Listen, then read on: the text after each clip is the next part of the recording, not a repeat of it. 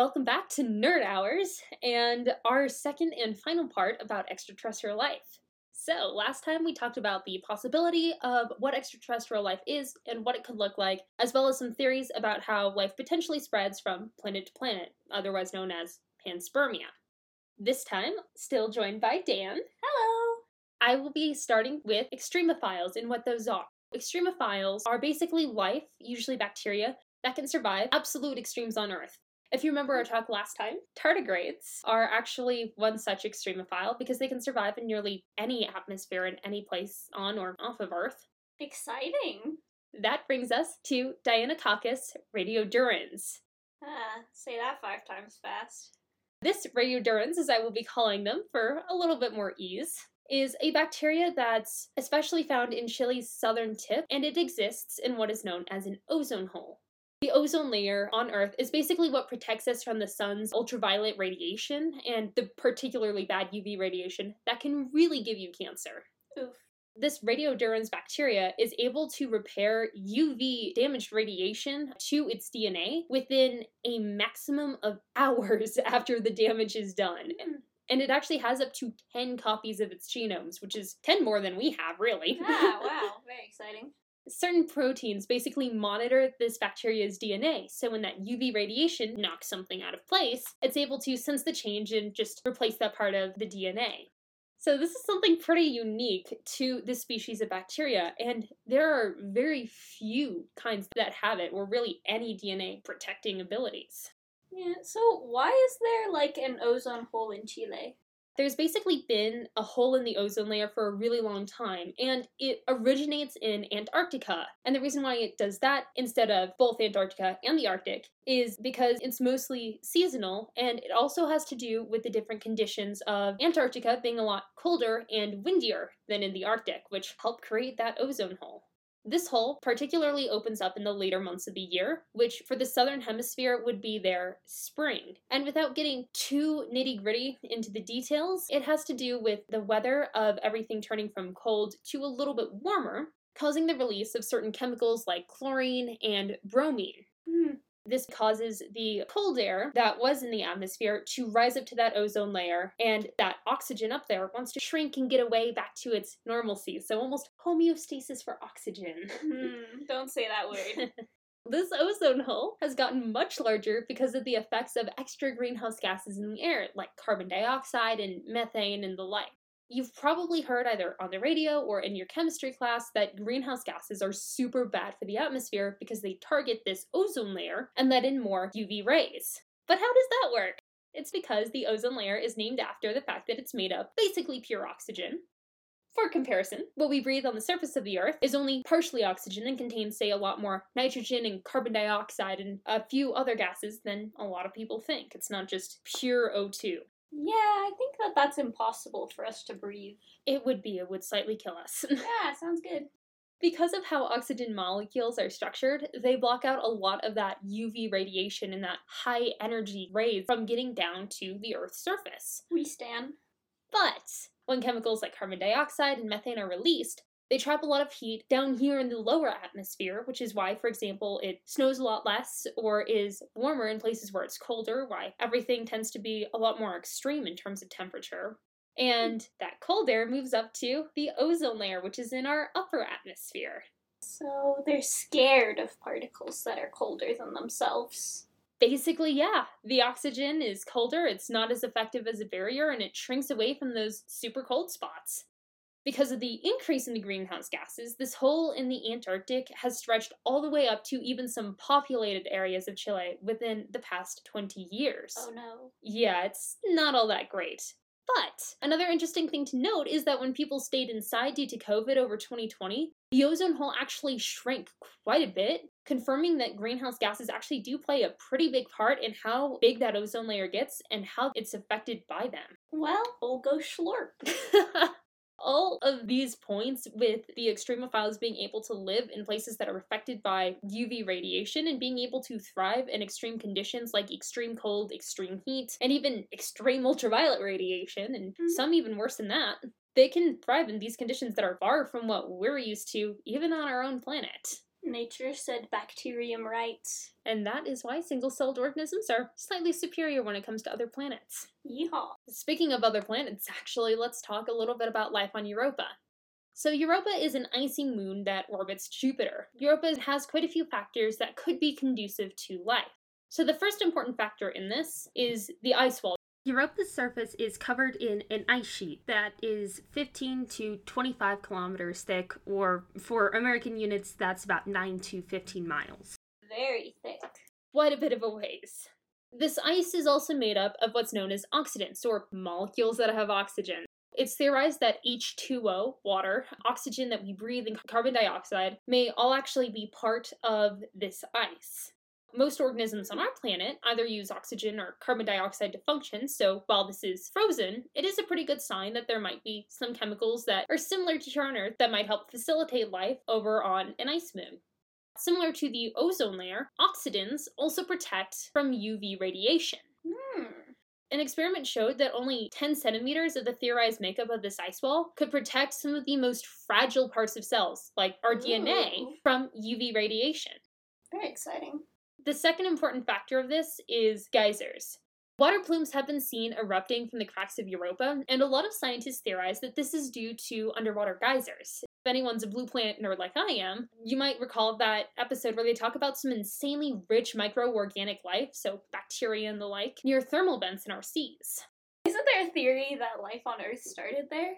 Yeah, I remember it being called the hydrothermal vents theory, but I think a lot of it can be linked to what's known as the primordial soup hypothesis, where these hot thermal vents with this rich chemical life were, over millions and millions of years, able to combine and make the building blocks for our DNA and a lot of other parts of the cell, which then eventually, due to the heat and some of the pressure and whatnot, then was able to form things like RNA as their genetic material, which is made up of pretty much the same thing as our DNA, and form these actual cells and have life grow from there. So this is what's known as organic material.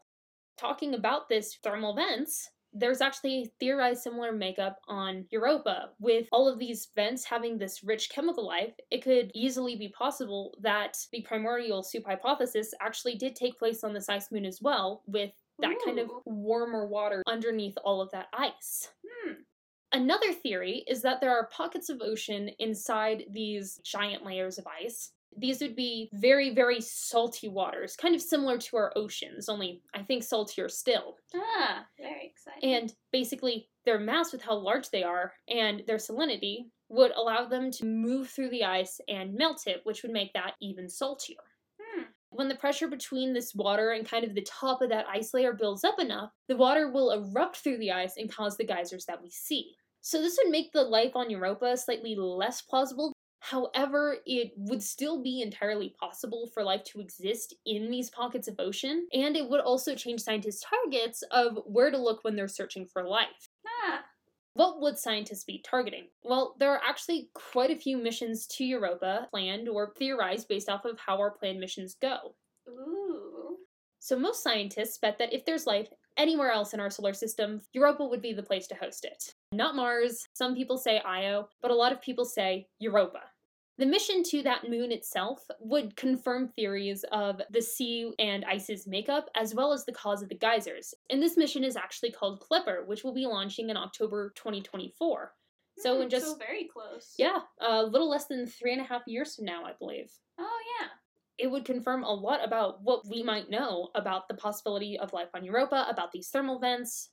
If Clipper goes well, we could easily send a probe directly to the moon rather than just orbiting around Jupiter and catching glimpses of these geysers as it goes by. But there would be quite a few ways to test the ocean for genetic material, like parts of DNA, which, if present, would actually prove life existed on the moon at least some point within the past couple 100,000 years. Which seems like a long time, but again, in the scale of billions and billions of years of the universe, it would actually be incredibly recent and could give a little bit more evidence towards, say, the primordial soup theory that we were talking about earlier. Yeah. That would happen probably closer to the late 2030s, given that it takes quite a few years for anything that we send out to actually get to Jupiter, and a few years more to confirm all of our theories. So and to just gather data. Exactly. So we won't be getting any more definitive proof of this until about a decade or so from now, but as far as space goes, it's actually a fairly tight timeline, especially for something as far away as Jupiter. Yeah. So is there like a possible plan to send life to Europa if they don't find like native life? So not currently, no. That would most likely happen on a planet closer to us like Mars. And that's just because sending missions to Mars alone is only possible in a very short window every few years, and it takes over half a year just to get there. So getting to farther planets, like say Jupiter, is a lot riskier with a lot more time to get to and with a lot longer of a wait window for that to actually open. Yeah. So it can take anywhere from 2 to 6 years to get to Jupiter, which is a much longer time to ensure that any life that we send, even something as small as tardigrades, or even something like Deinococcus radiodurans, that would be a much longer time to make sure that it makes it safely to our destination. Yeah. We'd also have to have a much better idea of what Europa is made out of, so we don't accidentally have a landing machine that, say, gets stuck in the ice because it's so gosh darn cold, or a geyser that unexpectedly destroys the machine entirely. Oof. That'd be tragic. It really would, and I can easily see it happening if we did it now. Yeah. There's also a debate of whether we should introduce life to a new planet like that. Because we don't necessarily know that we'll recognize life on another planet when we see it, there's easily a possibility that by bringing a new non-human species, especially to that environment, we could inadvertently destroy life that we didn't even know existed. And it's just like issues with invasive species here on Earth, especially way back in the day. When, for example, Europe would bring species and viruses over that would end up wiping out a lot of animal and, in some cases, human life over in that new environment. And we could easily be doing the same thing with other planets. And when it takes a long time to even send signals to machines and we don't have humans or ultra-intelligent AI there to prevent a potential disaster, we could either nullify the experiment entirely and then have to wait another 7 years or so in order to send another experiment there, which takes years to transport and create and loads of money as well. Yeah. If we don't just create life on a new planet that could evolve in unforeseen and potentially destructive ways, either to us or to that environment. Oh no. So, not the best idea overall. Yeah. So, like you mentioned earlier, like, what about one of Jupiter's other moons, Io? Likely not. And that's more due to its more eruptive surface and its sulfurous air, which sulfur is very antithetical in a lot of ways to life. Not that we don't use it, but having so much of it in that air would make it very hard for life to exist. However, there are some scientists who, similar to saying life may be very different than what we are expecting, some believe if there is life on Io, it would entirely change our ideas of what life looks like, even more so than, for example, life on Europa. Yeah, so you probably wouldn't even, like, recognize life immediately. Exactly. As I know enough about astronomy, I, like, know that smaller celestial bodies tend to cool much faster than larger ones. Like, Mars is cooled down, so it doesn't have, like, a warm core anymore, really. How do Jupiter's moons, like, not have that? Yeah, so to go into that a little bit, what Dan was talking about there is that Mars was theorized to potentially have more Earth-like environments way back in the day. Yeah. And because the planet is much smaller than Earth and farther away from the sun, its core, or basically the center of the planet, ended up going cold, unlike Earth's, which is still very hot. Yeah. And that ended up, in effect, kind of cooling the planet and destroying a lot of the environments. Obviously, when you have something like, say, our moon or Jupiter's moon, they don't really have that core. But how is, for example, Io having actively erupting volcanoes? Or how does Europa even have moving water in any sense? So for some moons like Io, they're caught in between the gravity of Jupiter, which is absolutely massive, and some of its larger moons, Europa actually being one of them. This dichotomy of gravities are kind of pulling the innermost parts of the moon in particular in many separate directions, which is what causes its extreme geological activity. Squish. Yep, and that squish is known as tidal heating. For moons like Europa, which are on the slightly farther ends of Jupiter's moon system, the tidal heating that it gets from the other moons around it is only enough to really keep its internal oceans from freezing rather than causing it to erupt in a bunch of volcanoes. Well, we can't all live the same way. I suppose not. How would they prevent, like, more hardy bacteria and tardigrades and such from, like, hitching a ride on a later mission onto the surface and, like, screwing up the data? Yeah, so we talked a little bit about this in part one, about how some people who believe in the theory of panspermia, or like planet hopping in a sense, that they believe in some cases we might have accidentally sent life to other planets. Big oops there. Well, it should be noted that for tardigrades, for example, when these tardigrades were completely exposed to the elements of space, these tardigrades that were in hibernation were only able to be out there for about 10 days, and only 2/3 of them survived that period of time. So, Oh no. about a 66% success rate. It should also be noted that many of them also died soon after. But what is worth noting is that they were able to reproduce first. That's honestly the most important part, though. Exactly.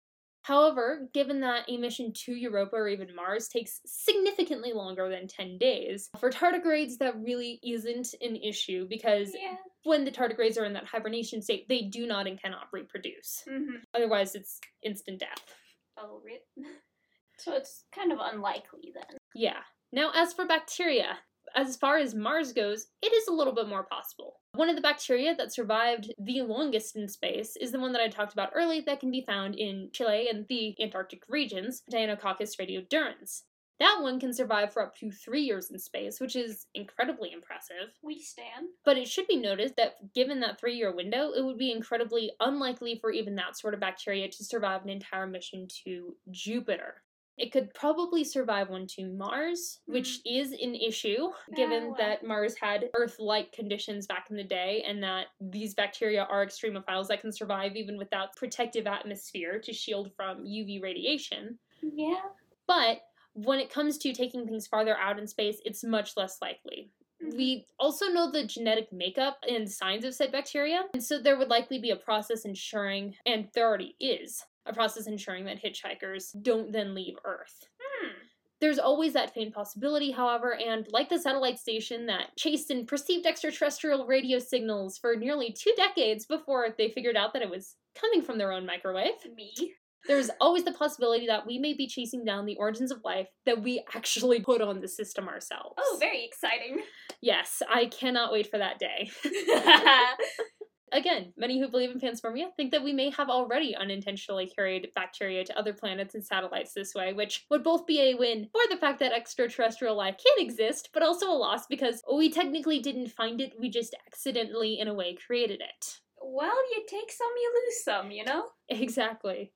So, that wraps up our 2-part podcast on the possibility of extraterrestrial life.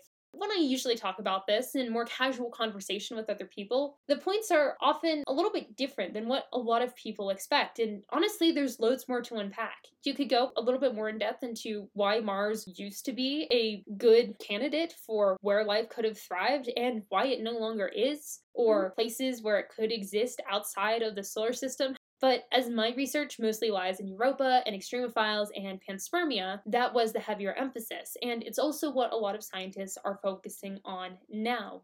Looking at things closer to home where it doesn't take years and years and years and a lot more guessing with our comparatively rudimentary technology than what we might have down the line. And shout out to AI. Yes, AI will play a huge part in finding life on other planets and everything going forward. But for now, this is the main topic of conversation.